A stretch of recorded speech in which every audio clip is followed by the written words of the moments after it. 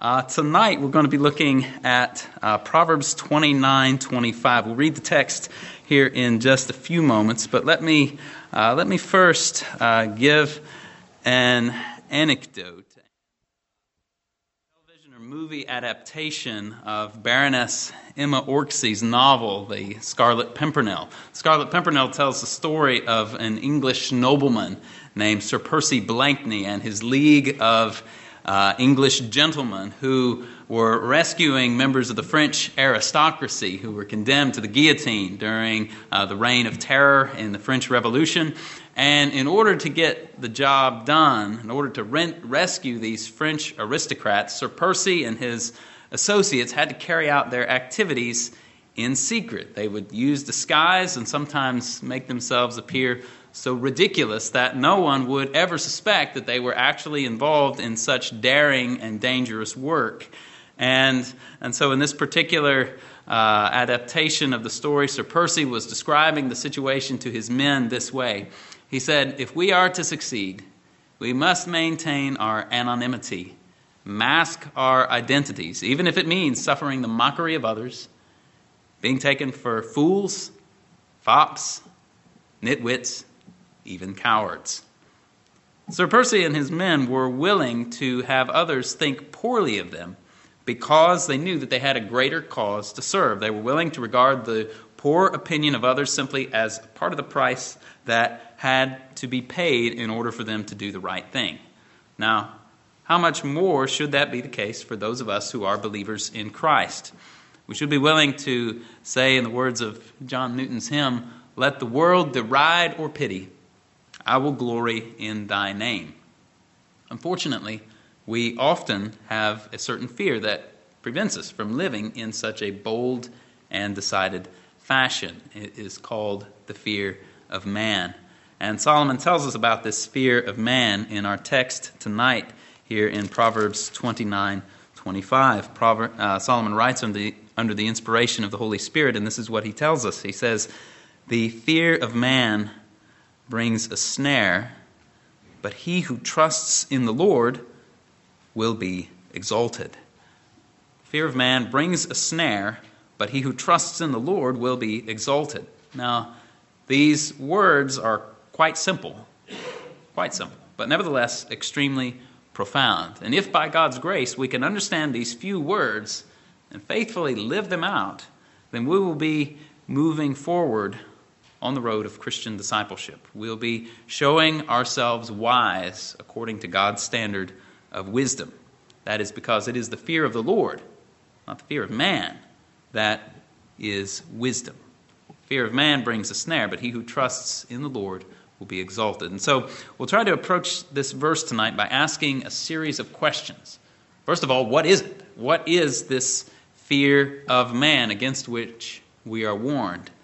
Secondly, how does it bring a snare?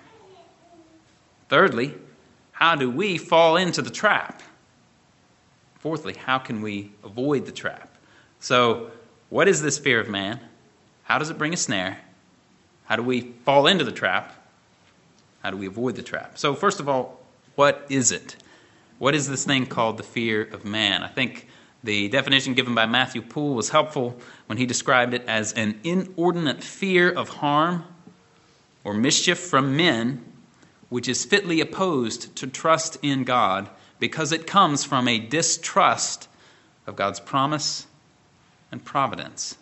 It is this inordinate fear of harm or mischief from men. We fear what people will do to us because we're not trusting God's promises towards us, because we're not trusting in God's providence, His governance over all things. It is the fear that if we don't please someone else, we may place ourselves in harm's way because they'll be out to get us. And I might add that this fear of man also includes the fear of someone else's bad opinion. The fear of man can take the form of a disproportionate desire to be liked, to have others think well of you. And I think that in our context here, 21st century America, the fear of being disliked, the fear of being misunderstood, the fear of being laughed at, the fear of being thought weird, unkind, intolerant, are probably usually greater dangers that we face on a day-to-day basis than any actual bodily harm coming to us, right? Bodily harm for a profession of Christ is pretty rare here in our context. Now, other places in the world, this is clear and present danger. But for the most part, at this point anyways, faithful living for Christ is not going to get us bludgeoned over the head, usually. But nevertheless, fear of man is still a snare. And I can say that this is personally an area of struggle for me, because I can't say for you, but I want people to like me. I really do. I want to get along with people. Some people seem to enjoy having friction and fights. I do not. I don't like that. Don't want it. And so I want people to like me. And what this can then morph into for me is that in trying to get along with people, sometimes that can lead to taking the path of least resistance, and therefore that makes me a perfect candidate to fall into this trap of fear of man. And maybe I'm not the only one who struggles in that way.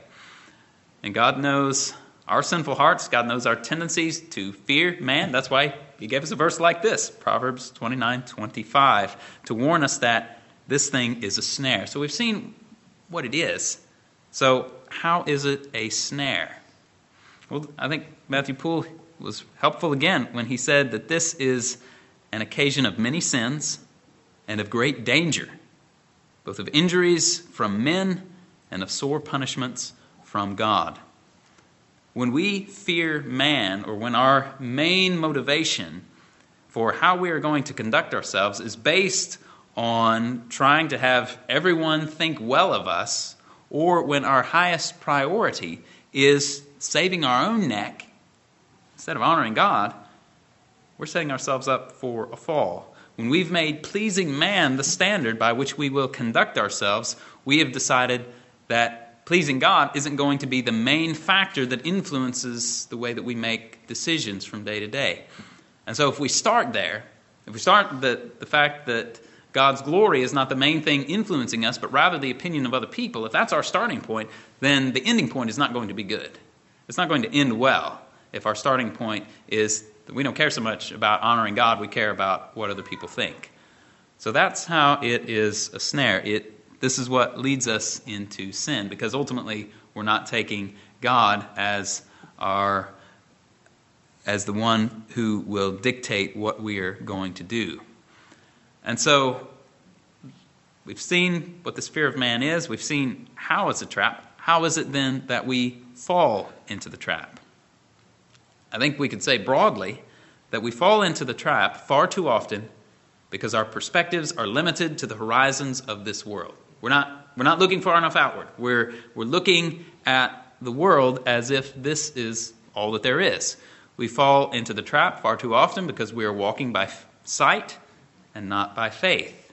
We value the approval of man whom we can see more than the approval of God whom we cannot see. We fear the disapproval of men more than we fear the disapproval of God. And so our priorities and our perspectives are misaligned with true reality. And we see this exemplified for us again and again in Scriptures. We see it in the history of Abraham.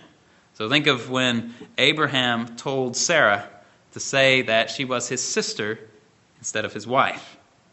Why did he do that?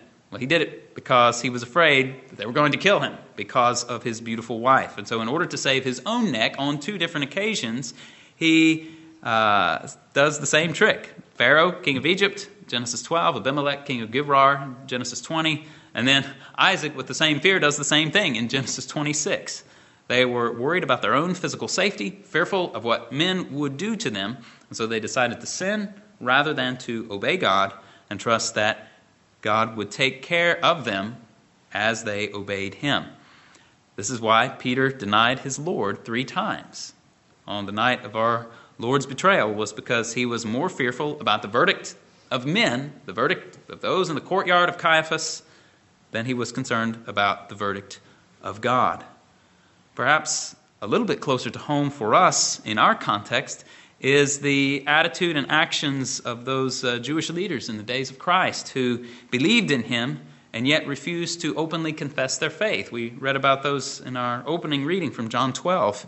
Nevertheless, many even of the rulers believed in him, but because of the Pharisees, they were not confessing him, for fear that they would be put out of the synagogue, for they loved the approval of men rather than the approval of God. These were men who were not so much afraid of being killed or physically harmed, so much as they were fearful of the social consequences of confessing Christ. We're told that they believed in Jesus. To some extent, they believed that he was the Messiah. But nevertheless, they kept this belief on the down low because it wasn't considered acceptable in the circles in which they ran. Being part of the synagogue was understandably very important to them. By their deeds, they demonstrated that it was more important to them to remain in good standing with the synagogue than it was to confess their belief that Jesus was the Messiah. They loved the approval of man more than the approval of God. And this is similar to the case of Peter in Galatians chapter 2, his compromise with the Judaizers. According to Galatians 2:12, he stopped eating with the Gentiles because he was fearing the party of the circumcision. He got scared of these certain men who had come from James, and he's like, oh, well, can't eat with the Gentiles anymore. It was fear of man that led Peter to that sinful compromise. And so we've seen some scriptural examples of how this fear of man plays itself out. And what about us? How does it play itself out in our lives? In what particular areas are you motivated more by the opinions of others than by the glory of God? Well, for some of us, maybe this plays out in our evangelism or lack of evangelism, as the case may be. We don't want friends, neighbors, coworkers, family members, and strangers to think that we're strange.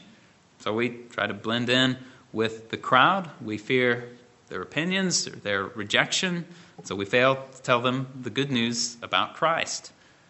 Jesus said that if we confess him before men, he will confess us before his Father.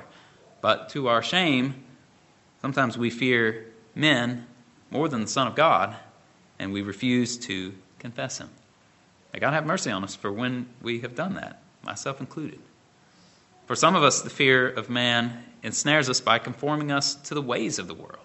Again, we don't want to be thought of as odd or strange, and so when we're with someone else or with a group of people who are engaged in something that's maybe a little questionable or perhaps outright sinful, maybe we join in instead of saying, no, we're not going to do that because it's not right. We're following after Christ. Shouldn't it be rather a badge of honor for us to say, I follow Christ, I can't do that, than to go ahead and run with the crowd? Sometimes we're more afraid of displeasing our friends or family or those whom we want to be our friends than we are of displeasing Christ. For some of us, fear of man may take a slightly different form. We might call this the analysis to paralysis form. This form is more subtle than some of these others that we've mentioned because it doesn't lead us necessarily to fail to confess Christ or to commit outward sin or something of that nature, but it can make us miserable simply because we're placing too much of a focus on what other people will think of us. And in this form, we can be particularly liable to fear what our fellow Christians may think of us. This form of the fear of man asks the question, what will the people at church think of me if I do whatever? Fill in the blank. What will they think of me if I choose this educational option for my kids? What will they think of me if I do that? What will they think of me if I don't have time to make something for the Awana party and so I go to Costco and bring something and put it on the table? What will they think of me if I do that?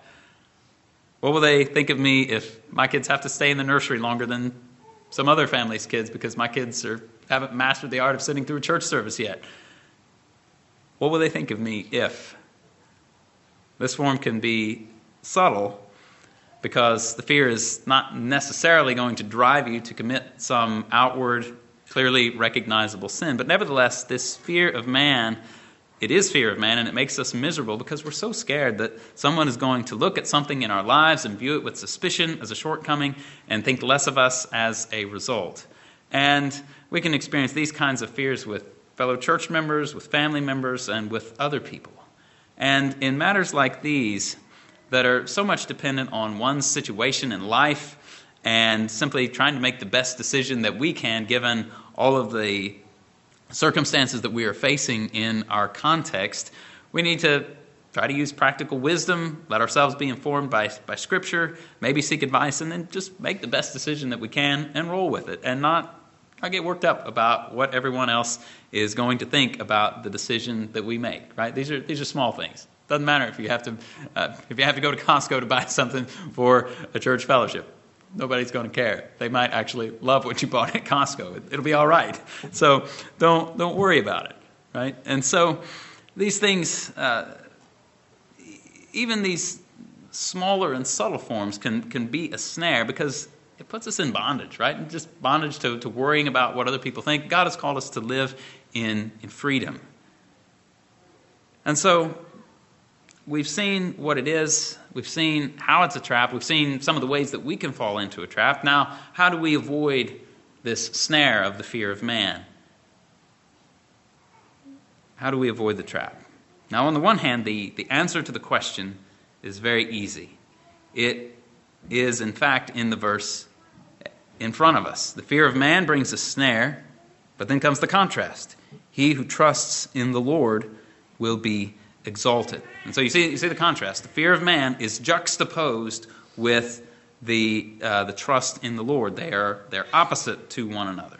And so what this means is that the antidote to fearing man is trusting the Lord. Now, on the one hand, this is a very easy concept. Clear and easy. Fear of man, trusting in the Lord. These are opposites. We don't want to do the fear of man. We want to trust in the Lord. Let's do that. But the problem is actually putting this into practice, right? So then how do we do it? How do we actually live this out? Well, for starters, we have to adjust our perspective on reality, right? This is part of the problem with the fear of man is that it is a skewed perspective. We're looking at the horizons of this world rather than looking toward eternity. And we're told of Moses in Hebrews 11:27 that by faith he left Egypt, not fearing the wrath of the king, for he endured as seeing him who is unseen. That's how Moses endured and didn't fear the wrath of the king. Pharaoh could have sent and hunted him down and killed him, but Moses left Egypt by faith, not fearing Pharaoh. How did he do it? Because he endured as seeing him who is unseen. And this, of course, is how all of the saints in Hebrews 11 and all of the saints through all time have escaped this trap of the fear of man, is by seeing him who is unseen. They recognize the truth that Paul expresses in 2 Corinthians 4:18 when he says that the things which are seen are temporal, but the things which are not seen are eternal. This is how the trap is overcome, by having a true perspective of what true reality actually is. In biblical terms, this is called walking by faith and not by sight. Or as Jesus put it in Luke chapter 12, this means that we don't fear the one who can kill the body, and after that can do nothing more to us. Instead, we fear the one who, after has killed our body, has the authority to cast us into hell. We fear God with whom judgment resides. This takes guts, and this takes an alternative perspective, and the grace of God to put this kind of trust in the Lord into practice instead of fearing man. Now, one such man who escaped from the trap was a man named Edmund Grindal. Grindal was the second Archbishop of Canterbury in the days of Queen Elizabeth I of England. And in 1576, the Queen ordered Grindal to suppress an exercise that were known as the prophesyings. Now, in our terms, we would more likely call them preachings, for that is what they were. And essentially, what would happen is that on a given day, perhaps a market day in a town, a few sermons would be preached by some of the pastors of the Church of England before an audience of laymen. And then there would be 2 or 3 of the more senior ministers who would serve as moderators. And after the sermons, the ministers would retire together for kind of a service review and talk about the sermons and try to give some tips to these younger preachers so that they could develop their preaching a little bit more and have a meal together. Queen Elizabeth was not too thrilled at these proceedings, and so she ordered the Archbishop of Canterbury, Edmund Grindal, to circulate an order for their suppression. Tell the preachers to cut it out. No more of this. And Grindal said in good conscience he could not comply with that order. He felt that there needed to be more preaching in the church and not less. And so in December of 1576, he wrote a letter to the Queen stating his reasons. Let me read you just a small portion of what he wrote. He said, "I am forced with all humility, and yet plainly, to profess that I cannot with safe conscience and without offense to the majesty of God give my assent to the suppressing of the said exercises. Much less can I send out any injunction for the utter and universal subversion of the same. I would say with St. Paul, I have no power to destroy, but only to edify. And with the same apostle, I can do nothing against the truth, but for the truth. Bear with me, I beseech you, madam, if I choose rather to offend your earthly majesty than to offend the heavenly majesty of God."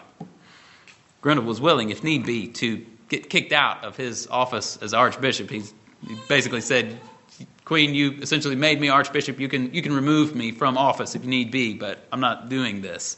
And for one reason or another, I think this was probably involved. There was some other intrigue, I think, going on behind the scenes. But ultimately, she put him under house arrest, and he basically couldn't do anything else as archbishop until he died about 6 or 7 years later.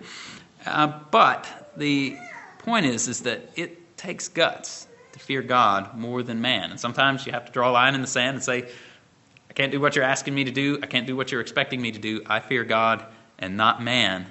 I'm trusting in God, and therefore I'm not going to worry about what you are going to do. And the point is that we can't approach this from an earthly perspective. The earthly perspective, if we're limited to the horizons of this world, is only going to lead us into sin. We need this eternal perspective if we're going to honor God. Our text directs us toward such a view, toward trusting in God when it tells us that he who trusts in the Lord will be exalted. Now, sometimes that exaltation may take place here on earth. Most times, it will not. Most times, the exaltation will not take place here on this earth. And we have to wait until the day when our Lord says, "Well done, good and faithful servant. Enter into the joy of your master."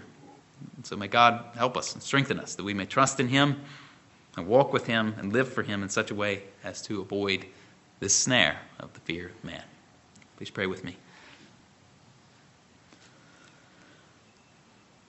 Father, we know that this is a verse that speaks to us as individuals, personally.